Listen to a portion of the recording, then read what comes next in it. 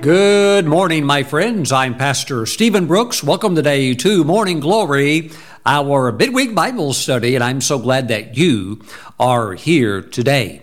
Now, today I would like for us to discuss the subject of achieving giant killer status. Woo, watch out. Amen. You're going to be a dangerous person by the end of this message. Very dangerous to the enemy and a great victor in the camp of the Lord. Praise God. Now, before we jump into today's message, let us first pray. Heavenly Father, as we go into your word, we ask that your Holy Spirit would quicken it, make it alive to us, so that it is spiritual food that we can consume. We thank you, Father, that your word builds faith. Let there be an explosion, an arising of faith within our hearts today. We thank you for this. Let us be hearers and doers of your word. In Jesus' name we pray. And together we say amen. Now, before we jump into today's message, let me first of all say that in September, only a few weeks away, I will be ministering in London, England. So if you are in the UK, or just maybe in Europe itself, and you want to come on over and get into some of the good things of God and enjoy the Lord's presence, I will not only be preaching and teaching, but I'll also be ministering in the Holy Spirit. Those dates are September 22nd, and that's a Friday, and that meeting begins at 6 o'clock in the evening. And then I'm also ministering on Saturday, which is the 23rd, and that's beginning at 12 o'clock, okay? And then on the 24th, which is a Sunday morning, I'm ministering beginning at 10 o'clock in the morning. Woo, praise the Lord. The address, 100 New Road, Dagenham. And of course, Dagenham is in East London, as many of you Londoners would know. The zip code RM96YJ. Now, at the end of this message, I will roll a short video, and it'll give more information about the upcoming meetings in London, England. I'd love to see you there. All of my partners in the UK, and we even have online church members in the UK. And or if you're in Europe somewhere, maybe Germany or something like that, you want to come on out, come on over.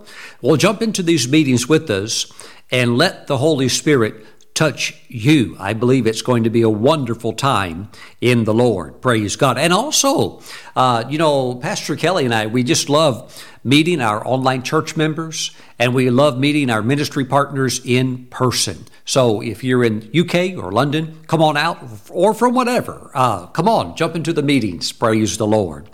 Now, also, we should, at this time, I believe, I didn't quite check before coming on the air, we should have now the Israel tour for 2024 on our website. So those of you that want more information, or you just want to go ahead and sign up right now, you can. You can get registered right now. Please go to stephenbrooks.org. That's our ministry website. The first slider, the first thing you'll see when you go to the landing page on our website is the promo for the Israel tour. And we've got the full brochure up, and we've got the registration link up, and you can go ahead and get registered right now for $300. That secures your registration, get you moving forward. Now, this has been a record-breaking year of tourism for Israel, and I'm not over-exaggerating. Millions and millions of tourists are going to Israel, and we had a tremendous tour earlier this year, but we're going back. And this time we've secured the rabbi tunnels. So we'll be going underneath very select areas of Jerusalem.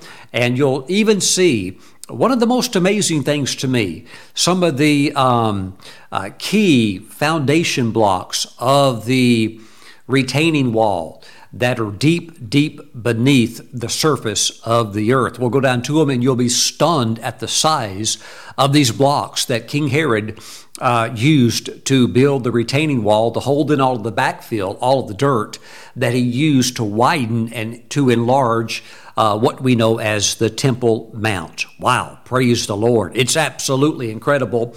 It is very, very difficult to secure hotel rooms in Israel because the tourism is off the charts. But we've got the tour secured. We've got the rooms secured, and we will be staying in one of the most beautiful hotels in Jerusalem. Now, we'll be, of course, in Galilee and many other areas, but our stay in Jerusalem, we have secured one of the most beautiful hotels. This is the tour. If you've ever wanted to go to Israel and you want to do it right, this is the tour. And let me say this, that not all tours by any means are created equal. I have met quite a few people over the years who've taken other tours, perhaps with other groups or whatever, and they've had some really bad experiences. They've stayed in some really dumpy hotels.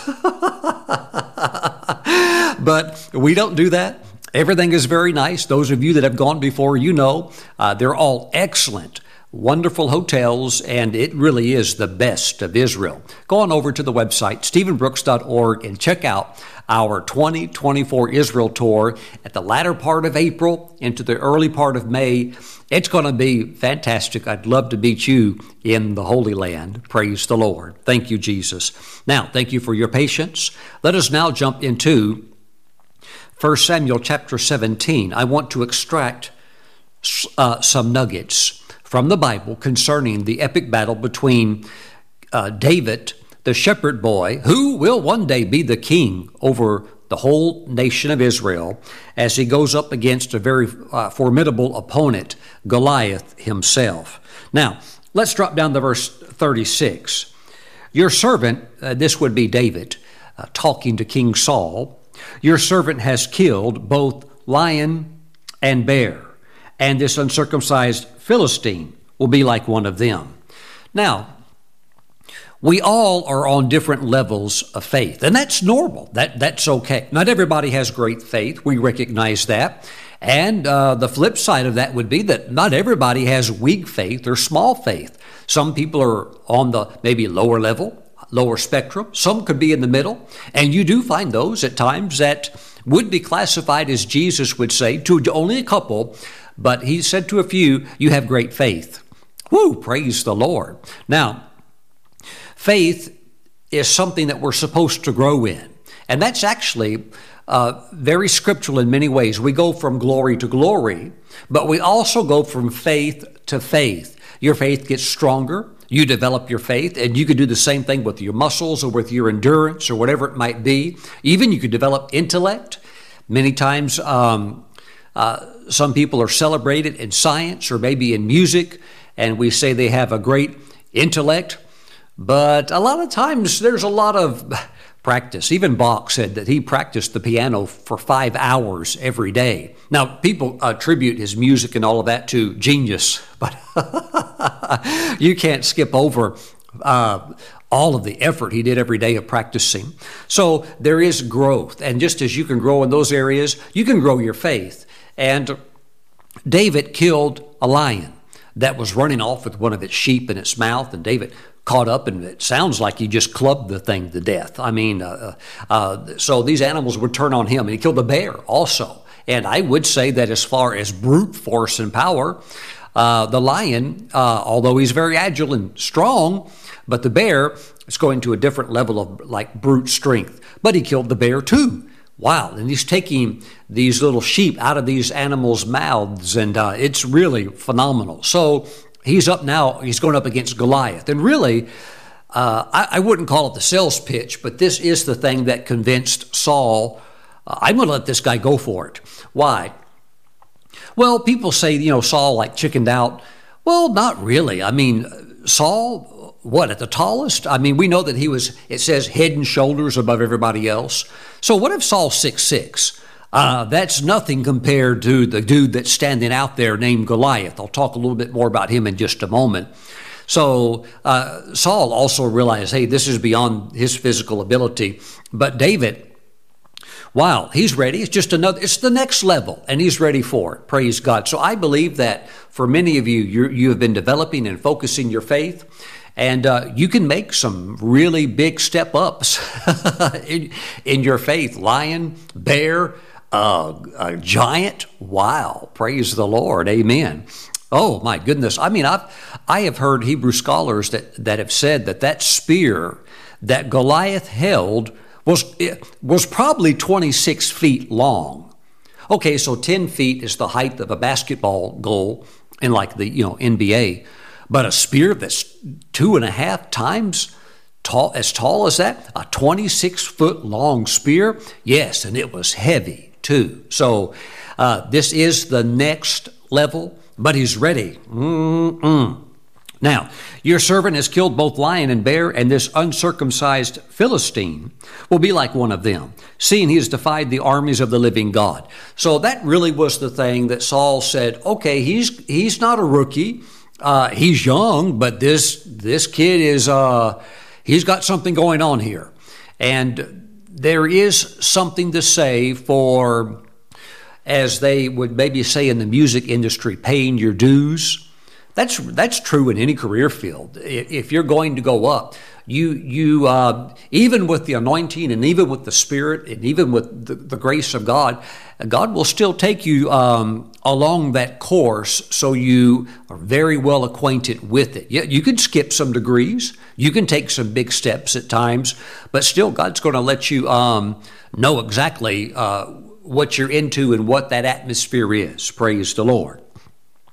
Moreover, David said, the Lord who delivered me from the paw of the lion and from the paw of the bear, he will deliver me from the hand of this Philistine. And Saul said to David, go, and the Lord be with you. And he's probably thinking, thank God I'm getting bailed out of this one. Because the pressure on Saul must have been incredible because he was the tallest. And there's not like a lot of the soldiers have any even weaponry because the Philistines have already stripped them, of their ability to work with metal or even to get their hands on it. So it was a very, very low time for God's people. Now, let's get to verse 38 and start digging into how to become a legitimate, authentic, I'm talking real life, modern day giant killer. So Saul clothed David with his armor. Now, notice first of all that Saul clothed David. This wasn't even David's idea to start putting all of this stuff on, but that's how the system works. The system wants to mold you. It's the mindset of maybe those who have been before you, and maybe they think this is the way we do it because this is the way I did it, and that could be good, but it could also be rigid, and what worked for them doesn't work for you because, as we all know, one size doesn't fit all. So here we see that Saul clothed David. Let me let you know right now, as you're going to go up against whatever the giant in your life is that religion, which is what Saul was a type of. Religion will try to clothe you with its own system and does not want you to select what works best for you.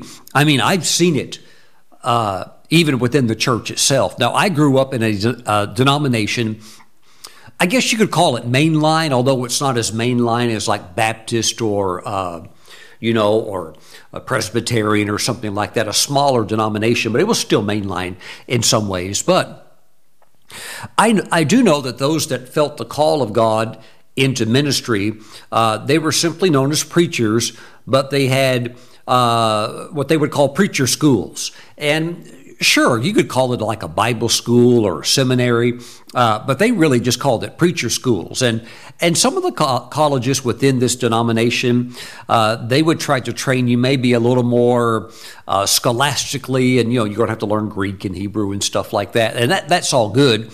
But I tell you what, they were really, really big on pulpit etiquette. And anybody that went through in this denomination, pretty much any preacher called to preach that's going to go through their outlets to train you and equip you, they're going to take you through courses on pulpit etiquette.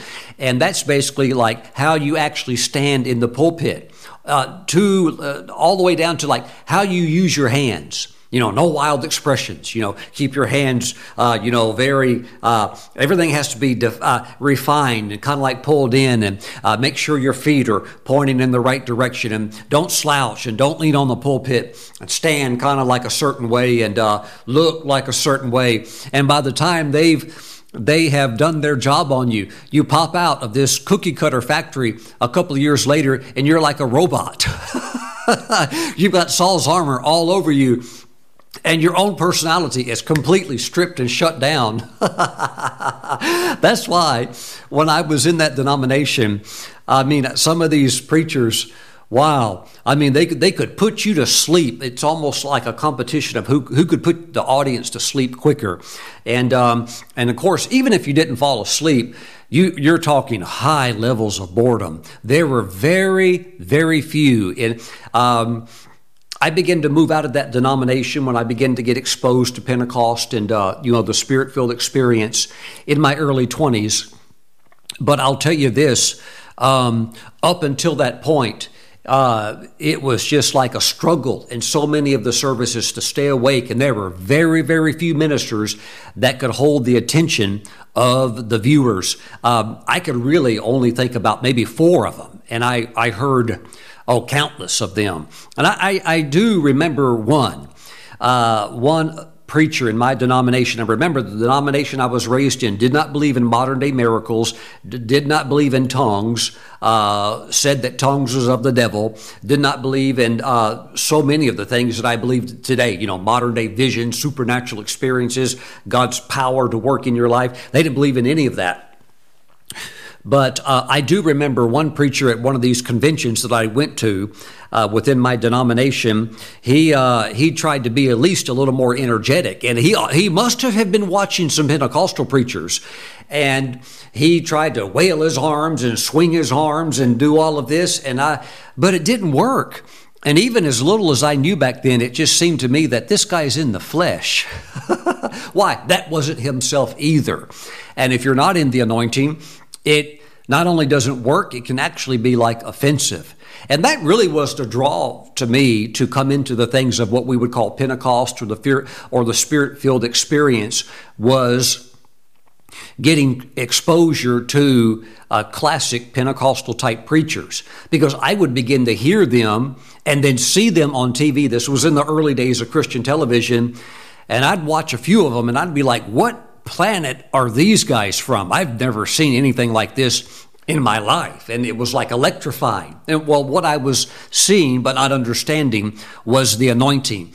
And they had found their niche, and they're not copying anybody. They're being the person, the man or the woman that God called them to be with that anointing. And with spit flying or with, arms wailing, it was just like you could hardly get enough of it. And you have to be very careful that you don't let Saul put his armor on you. And the religious system will try to do that. Like for myself, the religious system would say, now don't be funny. This is the gospel. It has to be serious. But God works through me a lot of times with humor. I can't help it. A part of it is just my personality, and the Holy Spirit taps that, and it just comes out of me. Oh, no, Pastor Stephen, you can't do that. Well, look, that's just the way I am. And so that's how God has clothed me, or you could say has armored me to minister or to fight in the battles that he calls me to minister in. Woo, praise the Lord. So be aware of that. They'll try to put it on you too. They're the armor of the system, but you've got to be who God called you to be. So Saul clothed David with his armor, and he put a bronze helmet on his head. He also clothed him with a coat of mail. So verse 39, David fastened his sword to his armor and tried to walk, for he had not tested them. And David said to Saul, I cannot walk with these, for I have not tested them. So David took them off. Now, training and equipping, of course, is good, and you need to balance that to a certain degree, because that can clean some things up. But at the same time, don't let it strip you. I can't even begin to number how many young men and women I've seen go off to seminary, go off on fire for God. And 4 or 5 years later, I meet them after they've graduated from seminary, and now they know Hebrew and Greek, and they are so dead spiritually, but so prideful and arrogant intellectually. It's just like, what happened to you? What did they do to you in there? They sucked all of the life and all of the fire of God out of you, and now you're just like an intellectual brain. And you have to understand the devil has no respect. He has zero respect for that. And while in some areas, especially the areas of theology or Bible translation, much of that is needed. But in real life scenarios with real life giants, it doesn't move a giant one single bit. So we have to know what works and skip over all of the religiosity and get to the things that work. So David just took all of that stuff off. Then he took his staff in his hand. So he had a staff, and this is interesting. He obviously used it to put a real whooping on the lion and the bear. But you'll notice also that it appears that when he goes out into this battle against Goliath, he is carrying the staff in his hand, and Goliath actually sees it. Now, some people that understand military tactics, they have actually said that David knew exactly what he was doing because that is a feign or that is a decoy, and Goliath sees it and actually mentions it in his sarcastic talk. But David, it appears that David could have concealed the sling. Now we know he's got the shepherd's pouch and the stones are in that, but I don't think Goliath knew what was coming. And so there's the distraction of the staff, and of course, Goliath is not intimidated by that at all, but he doesn't know what the real weapon really is yet. And so I tell you what, you got to watch out. These Jewish fellas, they're pretty sharp, and wouldn't be surprised one bit if that's exactly what David was doing, and he's going to do a little feign, a little bit of a, I'm not going to let him know what's coming until we're moving towards each other. Now, so he does take his staff. Matter of fact, you'll notice it's very interesting, verse 43. Let me skip a few verses down. So the Philistine said to David, "Am I a dog that you come to me with sticks?" And the Philistine cursed David by his gods. So Goliath saw the shepherd's staff, and he said, "What am I, a dog?" Now, when you read the Bible, you have to realize that everything that sometimes was said or actually happened is not all put in there, or else the Bible, which is like this thick, would be like you'd be walking around with an encyclopedia. So if you read the Jewish commentaries, particularly if you read Josephus, the first century Jewish historian, he mentions what was recorded in a little bit of a more detail of what some of the things David said. And the Jewish rabbis say that when Goliath said, he saw the staff, he said, "What am I, a dog that you come to me with these sticks?" And the rabbis said that David said, "No, you're not a dog. You're actually lower than a dog." I'm telling you, there is a spirit of faith that I tell you, some people would think it's rude, and we don't want to ever be rude, but I tell you, faith can get very, very bold, especially in the midst of an enemy where the enemy says some very derogatory things, and spirit of faith rises up and talks back, very bold also. We already have enough boldness in the text as it is. This is just more a little bit extra biblical, not unbiblical, but some extra biblical things that most likely were uttered during this very epic battle taking place here. Praise the Lord. Now, thank you, Jesus. We're going to come now to let's go to verse 45. Then David said to the Philistine, "You come to me with a sword, with the spear, and with the javelin, but I come to you in the name of the Lord of hosts, the God of the armies of Israel, whom you have defied." Praise the Lord. Well, my friends, it's very interesting, this giant. Now, I prefer to mainly teach from Bible versions that have, for the Old Testament, what is known as the Masoretic text, because I believe that's the most reliable text that we have, and the New Testament text based off the Textus Receptus. Now, there are others that became more modern, used by modern translators, that were based off copies that were worked on by Westcott and Hort. But if you read the life of Westcott and Hort, great translators, but I don't even think those men were saved. And I'm not the only one that thinks that. So I like going with translations. See, here's the thing. A person could say, this is the most literal translation of the Bible. Well, maybe it's translated literally from a text, but what text are they using? So that's why I like going back many times to the King James Version. I preach and teach from the New King James Version, but I want to look at others also because, for instance, depending on how a translation translates the cubit, some people end up saying, well, Goliath. Some translations are making it sound like Goliath was only like 6'8", maybe 6'9".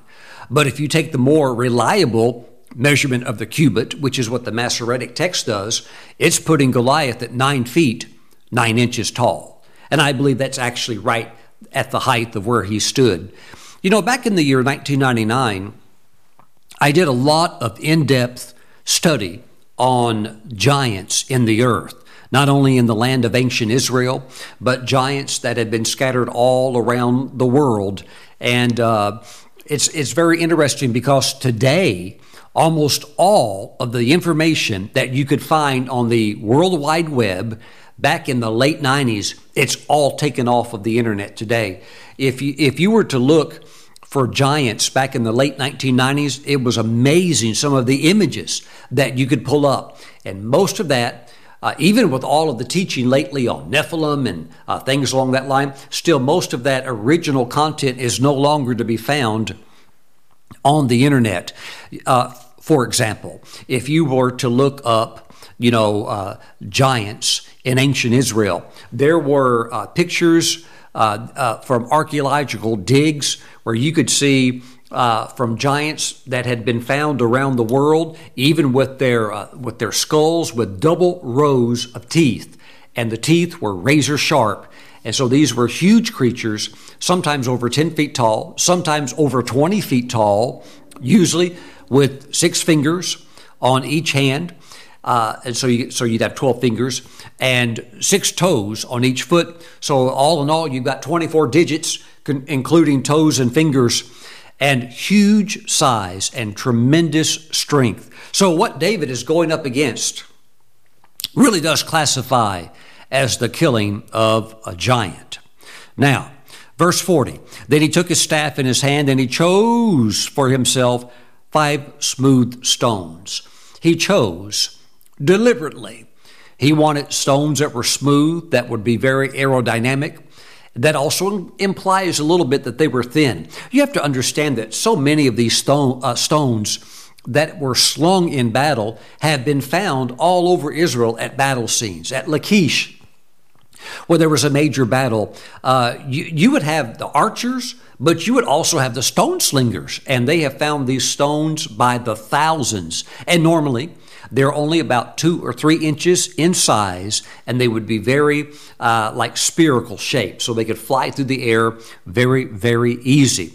So David knew exactly what he wanted because he was extremely good at slinging a stone, and he chose for himself 5 smooth stones from the brook and put them in a shepherd's bag, in a pouch which he had. And that pouch was probably slung around towards the back side of him, much like those little packs you wear when you're a tourist, and you wear them so that nobody can steal your passport, and they're buckled to your, around your waist, and then zip closed. And he had it in a pouch which he had, and a sling was in his hand. I think it was concealed. And he drew near to the Philistine. Oh my goodness, praise the Lord. Thank you, Lord Jesus. All right.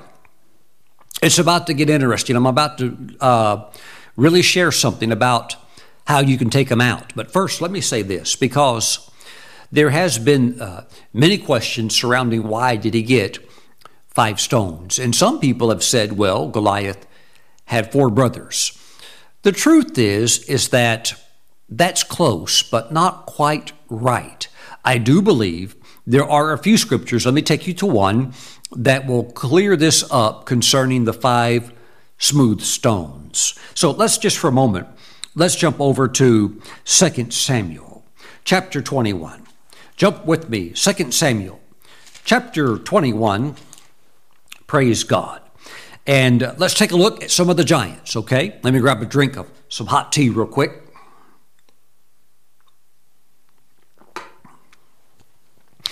Now look at verse 16. Then Ishbi-Benob, who was one of the sons of the giant. Okay, so there's one right there, Ishbi-Benob. Now, verse 18, here's another one. Now it happened afterward that there was again a battle with the Philistines at Gob. Then Sibbachai the Hushathite killed Saph, who was one of the sons of the giant. So Saph is another one. So we have Ishbi-Benob and we have Saph. Now, verse 19.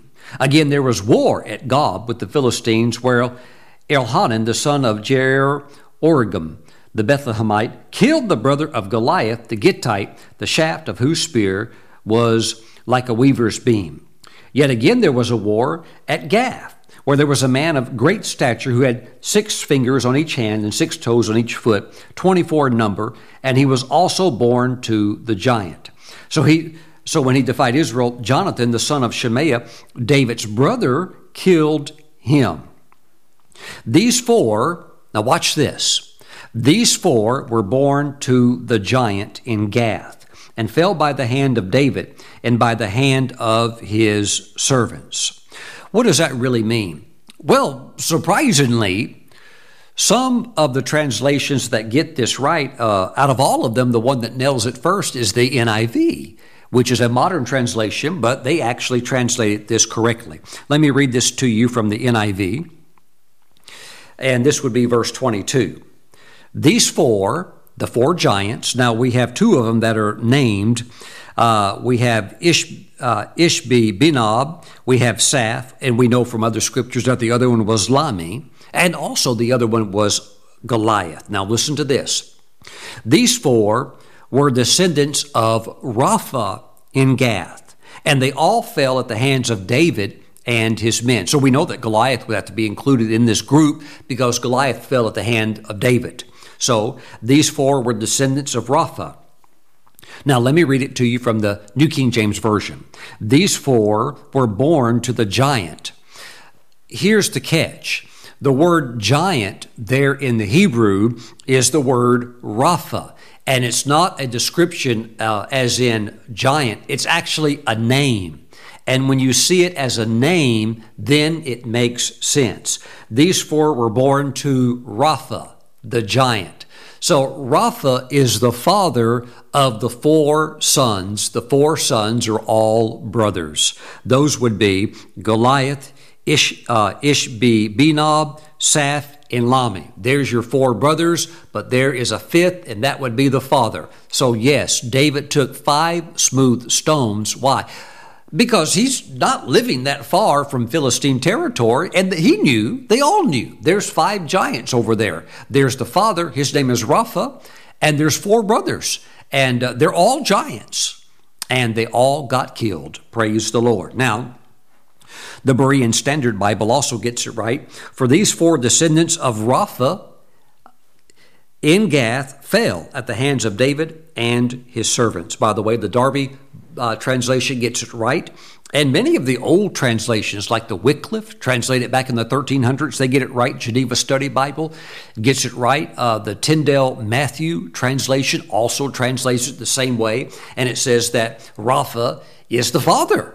And the 4 sons, those are the 4 sons. Well, they all got killed, all 5 of them. And I believe that's primarily why David had 5 smooth stones, just in case the brothers decided to jump in on the battle, as often happens in things like that. By the way, also, if you look it up in Strong's Concordance, you see that when it says these 4 were born to the giant, it basically says these 4 were born to Rapha. And it appears that Rapha is a name, not a description. Woo! Praise the Lord. Amen.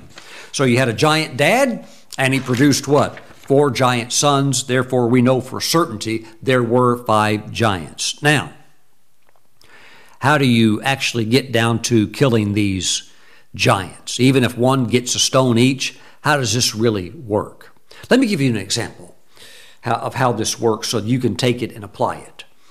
A couple of months back, I was in a local sporting goods store. And, I don't know why I walked through this one section of the sporting goods store, because it's not like it's anything I do or really I'm interested in. But I walked by all of these aluminum bats. And I just picked them up, and could you believe some of these bats that you use for softball or baseball? Now, I know in the major leagues of baseball, you can only use a wooden bat, like a Louisville Slugger. But in college and high school and everything else, you can play with aluminum bats. And many of these aluminum bats were over $500 each. So, there's a lot of technology baked into their design and stuff like that. So I thought, wow, that's pretty cool. I couldn't help but think, wow, if you're living back in the medieval ages or something like that, and you didn't have a sword, if you had a bat, wow, you could probably do pretty good with one of these bats. So I picked one up and I kind of swung it around. I thought, wow, this is really a cool bat. And I kind of swung it, but the one I picked up was too light. Then I picked up another one that looked like a real whopper. I picked that one up. It was too heavy. And I start picking up all of these different bats, swinging them around. And I found one. I thought, well, now, I don't play baseball, but if I ever played baseball, this is the perfect bat for me. Why? It just felt right. The weight was perfect. It was a great harmony with the current strength level I have, whatever that would be. And I thought this would be my bat that I would play with. So what if a top-tier college player who's going to make it to the pros came in right after me, and he's looking for a bat? Would he grab the same bat that I selected for myself? No, although that's what most Christians do in the church today. Let me come back to that in just a moment. Now, listen to me very carefully. I want to talk about how to kill your giant, as we're going to pull this from what David did against Goliath. Now, if I finished looking at the bats and I walked over to a different section in the store, and now a top-tier college player comes in, and he's different though. Let's say he's 6'5" and weighs 250 pounds. He's already being scouted by pro baseball players as potentially the next home run king. And he goes in there and says, I need to get me a new bat. He's not going to pick the bat I picked. Why? He's stronger. He could swing a bigger mass, a heavier bat, and he's going to go to something that suits his strength, his size, and all of that's going to line up. He's going to end up with a different bat. Now, you need to think about that when you are carefully selecting your 5 smooth stones. The truth is you really only need one. That's all David needed, was one for Goliath, and the others are just, hey, if this gets a little bit out of control because this is, the group that has the giants, I've got some backup for them. But the truth is you only need one stone for one giant. And you only really need one bat. Even if you want another bat that's a different color, it's still going to be the same weight, same length, same size. It's going to be the bat that fits you. What if you lived in the 12th century where there's no guns, and where life sometimes could be a little bit gory and brutal? Because if you were invaded, your nice peaceful village was invaded, you either have to fight or else they're going to come in and maybe just kill you and take all of your food and haul away your wife and children and who knows what. So you better fight, so you better learn how to use a sword. And so all the men would try to learn how to use a sword. But what if there are 50 swords laid out and you go up to pick a sword? Well, Pastor Stephen, anyone will do. Well, not when you can choose. Now, David took his time and he selected 5 smooth stones intentionally. And you have to select your sword. Try them all out. Which one works for you? And you want to get the sword that feels best in your hand. It shouldn't be off balance. You have the blade cutting part, but you also have the handle. And the reason sometimes while the handle is long is not just to get room to put 2 hands on there, but it's to counterbalance the weight of the blade. And all of that is baked into the sword technology, just like it's baked into get the right baseball bat. So you want to put in your hand what works for you. And usually, because we're all different, what works for you is not a one-size-fits-all. Okay, so now watch this. Whether it's Saul's armor that they tried to impose on you that doesn't actually fit you, You have to wear the armor that fits you. And if you don't wear armor, then that's just who you are, okay? You like fighting barefoot and you don't have all the chain mail on. That's okay. If that's your thing, that's your thing. Now, with swords, you got to get the one that's right for you. Baseball, you already know that's what they do in baseball. The player is going to get the bat that they can swing the most powerful and the fastest without maintaining the right speed. And you'll notice that all the home run kings throughout the decades of baseball, the guys that hit the most home runs swung the heaviest bats. And that also says that those guys were also the strongest. And they hit the most home runs. So there is a correlation with power and strength and balls going out of the park. And that comes down to basically who can swing the biggest bat. Woo, praise the Lord. And swing it fast. All right, so here's what we do in the church. And tell me if this is not true, because you've probably seen it just like I do. Here's what we do in church. We all try to swing the same bat. Or you could say it like this. We all try to use the same sword. Or you could also say it like this. We all try to wear the same armor, because that's what Saul wears. I'm going to wear that too. Pastor Stephen, what do you mean? What do you mean? Well, let me say it like this. Watch this. Now watch this. We all try to swing the same sword. Are you ready for it? Let me go back to the year like 2000. The year maybe 1998, 1999, 2000. It seemed like half the church was trying to swing the same sword. What sword was that? Mark 11, verse 23. Look at it. Let me show it to you. And some of you are thinking, yeah, I'm swinging that too. And it is a sword, right? You could cut the enemy with this if it's the sword that fits your hand. Don't slip off. Now work with me. Concentrate with me just for a moment.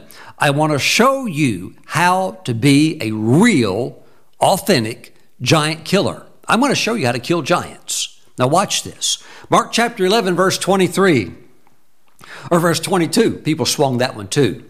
So Jesus answered and said to them, have faith in God, for assuredly I say to you, whoever says to this mountain, be removed and be cast into the sea, and does not doubt in his heart, but believes that those things he says will be done, he will have whatever he says. Wow. And that's a sword if it fits in your hand. So here's what it seemed like half the church was doing in the late 90s, early 2000s. They were trying to wear, I won't say Saul's armor. They were trying to wear Kenneth Hagin's armor. Are you following me? Some of you that have been in the church for a few decades, okay, are you following me? Now, if this is new to you, just hang in there. I'll get it over to you too with the help of the Holy Spirit. But it seemed like in the late 90s, half the church was trying to wear Kenneth Hagin Sr.'s armor. Or they're even if they didn't wear his armor, they're trying to use his sword and what worked for him. Now, if you could catch the revelation of it and you could get the spirit of it into you, then you could swing it and you could get some good results. But the only problem is that scripture became so, would you let me use the word popular? Okay, you know what I mean? That scripture became so popular that people were trying to swing it all throughout the Bible, all throughout the body of Christ, but they weren't killing giants. Did you ever notice that? Or am I the only one that didn't quite? No, I know you did. You had a lot of believers swinging that sword, Mark chapter 11, verse 23, but they're not killing any giants. Why? That's like becoming a baseball player and you're grabbing somebody else's bat, but you can't swing it like they can you? Maybe that person was a heavyweight of faith and they're swinging a heavy bat and you're just swinging it out of what? Out of popularity. Praise the Lord. Glory to God. I'm not taking anything away from the anointed words of Jesus, but it has to be anointed for you, or else you're trying to wear armor that doesn't fit you, and you're putting it on anyhow because that's what everybody else is putting on. And they expect you to wear it also. Now, if you were having to go into a real battle, again, let's go back to the 12th century, and you really do have to fight. I know it's gory, and I know we don't do things like that today, thank God. At least today, if you're going to get killed in war, maybe you could just get blown up real quick, or maybe with the modern day guns and all of this, stuff that we have today, maybe you can get death over a whole lot quicker, and it's over just like that. But back in the old day, getting run through with a sword was a little more of an agonizing, brutalizing way to die. So if you wanted to live, you'd better get a sword to defend and protect yourself. And so if you were really good and serious about that, you're going to get the sword that is right for you. You're not going to get a huge, long broadsword that a guy that's 6'8" is swinging around. You're going to get something that works for you. Why? Because you actually want to live and not die. And if you really do want to be a good baseball player, you're not going to swing the bat that person is swinging because, first of all, you can't. You're going to get the bat that works for you. And you may not knock the ball out of the park, but you can at least get a double. Woo! Watch out now, watch out. Watch out. Amen. Praise God. Thank you, Lord Jesus. By the way, I've always loved Mark chapter 11, verse 23, and I've taught on it myself. I've meditated on it myself. But you know what? I've never really killed a lot of giants with verse 23. I do know one that I killed that was a real big one. I mean, it was a big one. So I do know one, but I can't list a whole bunch of them. But there is another scripture that I did find that in some ways says the same thing, but nevertheless it's different. But it's the bat that I can swing and I feel really good about it. It's the armor that fits me. Would you like to see it? I'll take you to it. Hallelujah. Oh, Pastor Stephen, show it to me. And it's going to be the one that I use. Now, hold on just a moment. Let me show you one for me that's really, really good for me. Keeping in mind, you got to find your own bat. You've got to find your own sword. You have to wear armor that fits you. Look at Matthew chapter 17, verse 20. It's similar, but it's different. But verse 20 has produced some amazing victories for me. I mean, I've ran giants through with this sword, and it works for me. Well, Pastor Stephen, though, Mark chapter 11, verse 23 we've got to learn that one. Did you ever notice it's a big Bible? Did you ever notice there's a lot of weapons? We don't all have to fight with the same one. All right, now, Matthew chapter 17, verse 20. So Jesus said to them, because of your unbelief, for surely I say to you, if you have faith as a mustard seed, in other words, it doesn't take a lot. If you have faith as a mustard seed, you will say to this mountain. Now, it is similar to Mark chapter 11, verse 23, but it's still different. It's a different sword. You will say to this mountain, move from here to there, and it will move, and nothing will be impossible for you. That one, Matthew chapter 17, verse 20. That one works for me like gold. I've used it so many times. I'm still using it today. Why? That's the sword that fits in my hand. Woo, that's the sword that has made me a giant killer. And I'm in the process of killing some right now with it. Woo, praise the Lord. Amen. Well, Pastor Stephen, though, that Mark chapter 11, verse 23, that's one everybody uses. I would say it like this. That's the one everybody's trying to use and became famous by a great minister who could certainly swing it. But for me, what can I say? I never really connected with it. And I can't control that. This is the Holy Spirit that's causing the selection, helping me to select my smooth stone to kill my Goliath.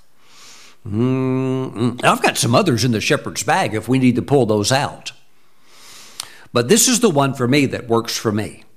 And you need to find the one that works for you. I had a young man Spirit-filled believer come up to me a couple days ago, very troubled. He said, Pastor Stephen, please pray. My sister has an awful disease that has attacked her body and is doing awful things to her. He told me what was taking place. It's doing awful things to her body. Surely that's the work of the devil. And he said, Pastor Stephen, would you please pray? I said, okay. And I could already tell he's expecting me to pray a certain prayer. In other words, he's almost like thought suggesting the armor of Saul. In other words, this is the way I'm supposed to pray. So I prayed a prayer that was totally, it came to him from a way, I could tell by the look on his face when I prayed it, he was just like, I'm not connecting. Let me tell you what I prayed. Heavenly Father, in the name of Jesus, I pray for his sister living in another state. I'm not able to get to her where I can lay hands on her and pray for her. And I would think that others probably can't reach her where she's at. But Heavenly Father, I pray that you send your word to her, a word that she can take and wage a good warfare against the enemy. Oh God, I think that your word will not return to her void. Give her that word in Jesus' name, amen. And when I said amen, I looked at him and he looked so confused. He didn't know what I just prayed. I said, my brother, this is what you need to do. I said, you need to call your sister as soon as we get done with this conversation, and you need to tell her that although she is sick and what she is facing, the doctors say cannot be cured, and that was true. The doctor said there's no cure. I said to him, if you will call her and tell her that she needs to get into the Bible and search for a scripture, and all she needs is one. She needs to find one scripture to fight this giant with. And if she can find it, that one anointed scripture, that one anointed word from God, I said she can kill that giant. He said, no, okay, I get it. I said, do you understand? He said, yes, I understand. See, now the prayer made sense to him. I said, all right. And I talked to him just a little bit more. Now I said, preferably she will search for a healing scripture. Because what does she need? A healing. She does not need a scripture on who potentially the Antichrist should be. Okay. This is not end time eschatology study. She's laying on a bed of sickness where the enemy has afflicted her with this vile sickness. She needs to get one smooth stone, pick it out of the brook. Here's the brook. She needs to go pick one stone out of this brook, and if she gets what she's comfortable with, if she gets what is that living word, if she gets what is that sharp two-edged sword, which is what God's word is, she can kill this enemy. She can kill this sickness, take it out with one stone, one word from God. I said, now you got it? He said, yes. I said, go call her on the phone right now. And he went and did. Now, will she do it? Will she do it? I hope so. After all, it's not that hard, is it? This is not complicated. You don't have to learn Hebrew and Greek, do you? You just have to get in the Word and settle down, and all you need is one. Well, Pastor Stephen, David had 5. I think we have a better understanding now why he had 5. One for each of them, in case they all show up. But all you need is one to kill Goliath. And by the way, that one stone did kill Goliath. It says it does. It said it did in Scripture. It says that he was dead. When that stone hit him, it sunk literally into it went through the skull, and it went right into the brain. And it's in the military and in special ops, it's called a kill shot. That was the one kill shot. And when that area is hit, of the brain is hit, it shuts off the entire nervous system, and he fell forward dead on his face.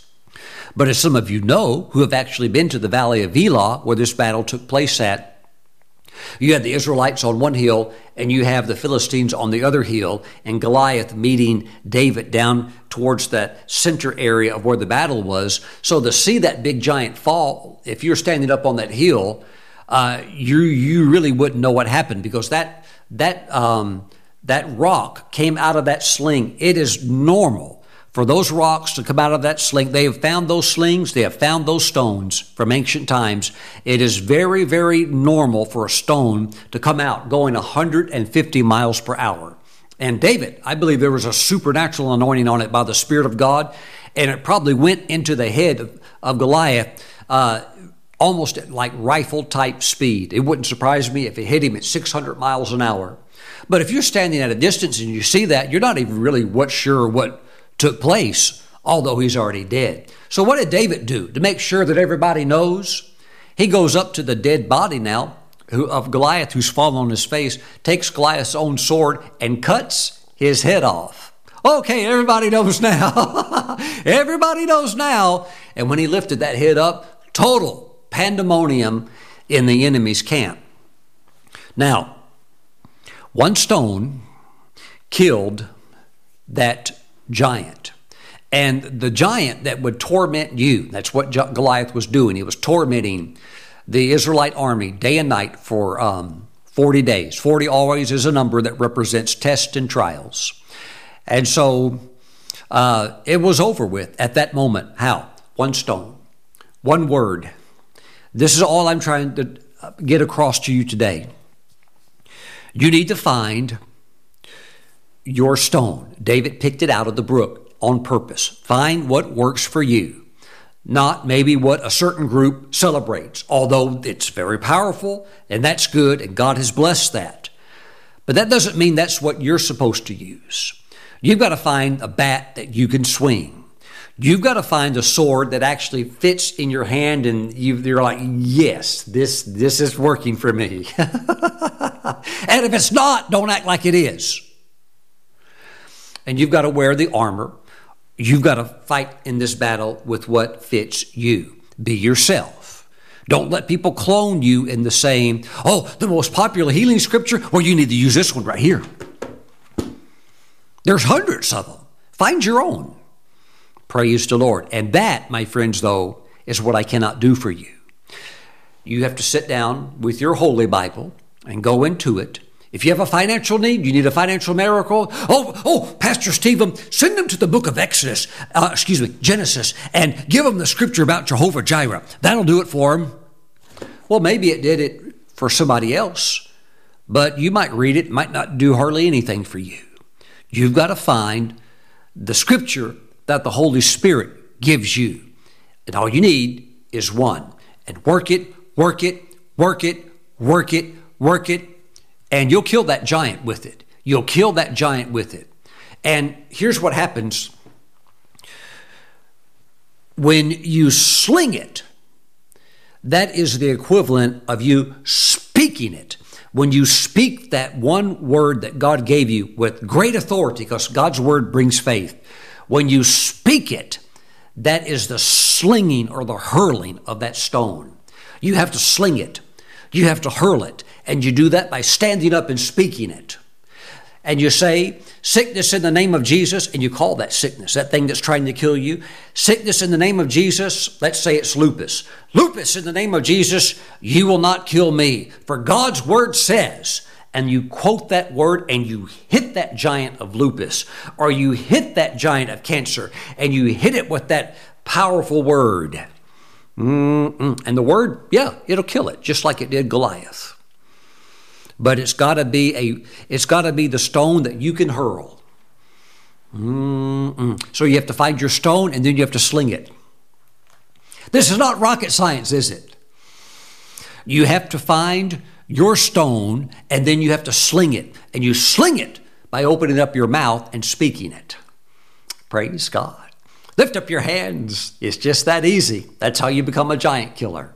Lift up your hands. Father, I pray for everybody that's watching right now that they find their smooth stone. And then once they find it, that they not just celebrate it and look at it, but they put it in the sling and they sling it with the word of their mouth continually, daily, until that giant falls dead. And I thank you that it will. Father, I thank you that your word will not return to them void. Praise you, O God. It's full of power. And I thank you that you're going to give it to them.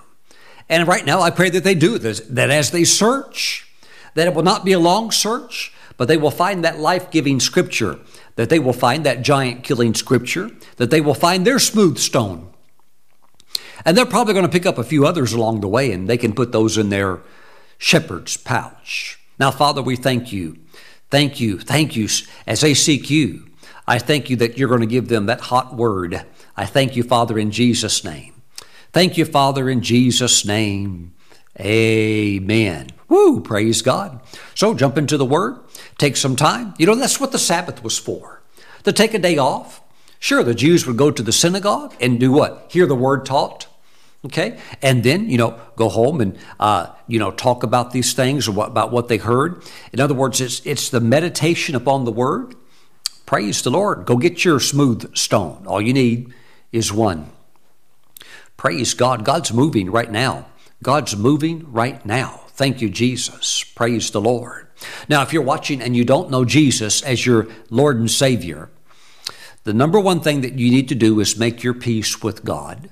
And you need to surrender your life to the Lord and step into the life that He has for you. Okay? Now, I want to pray for you. And also, if you perhaps used to be a believer and a follower of Jesus, but you fell into sin, maybe you fell away from God, and you're not where you need to be, you need to come back to the Lord right now. And I want you to pray this prayer also.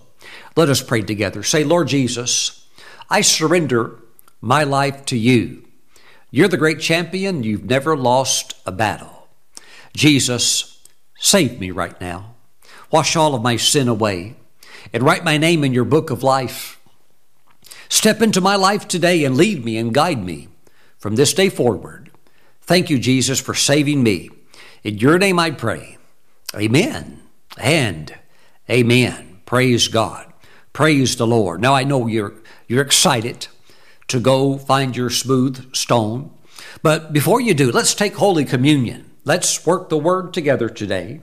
Grab some unleavened bread, grab a little cracker, and grab some grape juice.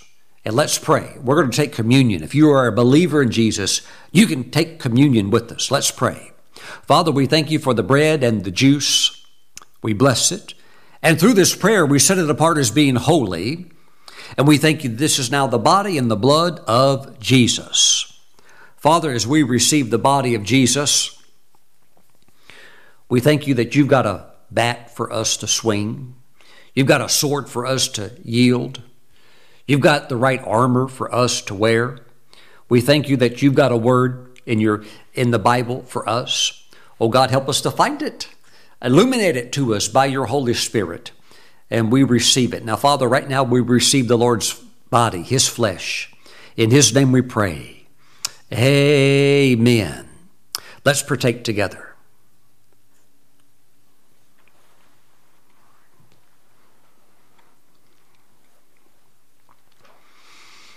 Praise the Lord. God's got an electrifying word for you. Father, thank you for the blood of Jesus.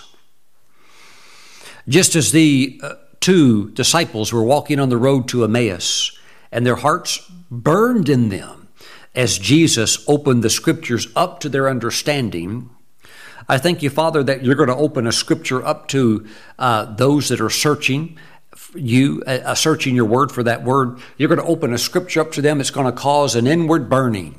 They're going to say, that's my smooth stone. Thank you, Father, for the blood of Jesus and its mighty cleansing power. Let's receive the Lord's blood now. Praise the Lord. Thank you, Jesus. Let me put up the giving links now, my friends, on the screen. And please continue to be prayerful and mindful that on Sunday, October the 1st, that is the Feast of Tabernacles, the great feast that was celebrated in the Word of God. There were three primary feasts, and all of Israel celebrated them. That would be Passover, Pentecost, and the Feast of Tabernacles. And we're celebrating that on Sunday, October 1st, and we're going to honor God with a very special offering on that day. We're told in God's Word, don't come before Him empty-handed, and let's give God a very sacred offering that day. I want you to bring an offering into the work of the ministry here, and we're going to use the giving on that special day to pay off the remaining balance on the 14.5 acre Field of Dream property where we will be building our future world-class television studio. Praise God. So sow your best seed. Do something special. Many of you, God is even calling you to do something sacrificial. Amen. Give God your best. And I'm believing that God's going to do some very powerful miracles and blessings in your life. So either mail in or go online, either on October 1st or any time before, and get your best seed in. Praise the Lord. I know many of you, you're pulling your best seed together, and you're going to sow it either on or just before that day. God bless you as you're getting that ready. I know God's going to do great things for you. Praise the Lord. Now, before I say goodbye today, and before you go on search for your smooth stone, let me close out and give a little promo video that my friends in London created for the upcoming London conference. I'm going to be in London ministering in September. I want to see you. If you're in the UK, come on out. Praise God. Jump into these meetings. They are going to be very powerful in the Holy Spirit. Okay? Check out this video. And as always, I look forward to seeing you back again real soon. Bye-bye. Peculiar People Ministries invites you to a prophetic conference from the 22nd to the 24th of September 2023, with host, Apostle Andy A. Zay, Senior Pastor, Peculiar People Ministries, and guest minister, Apostle Stephen Brooks. I step out of simplicity in my thinking, in my actions, in my plans, in my dealings, in the name of Jesus. So they went out and preach that people should repent. We need to still preach that today. That made a few of you a little bit nervous when I just read from the Bible. Venue 100 New Road, Dagenham RM96YJ. Friday 22nd, time 6 p.m. to 10 p.m. Saturday 23rd, 12 noon to 4 p.m. Sunday 24th, 10 a.m. to 2 p.m. Peculiar People Ministries invites you to a prophetic conference from the 22nd to the 24th of September 2023 with Apostle Andy A. Zay and guest minister Apostle Stephen Brooks. Come and be blessed.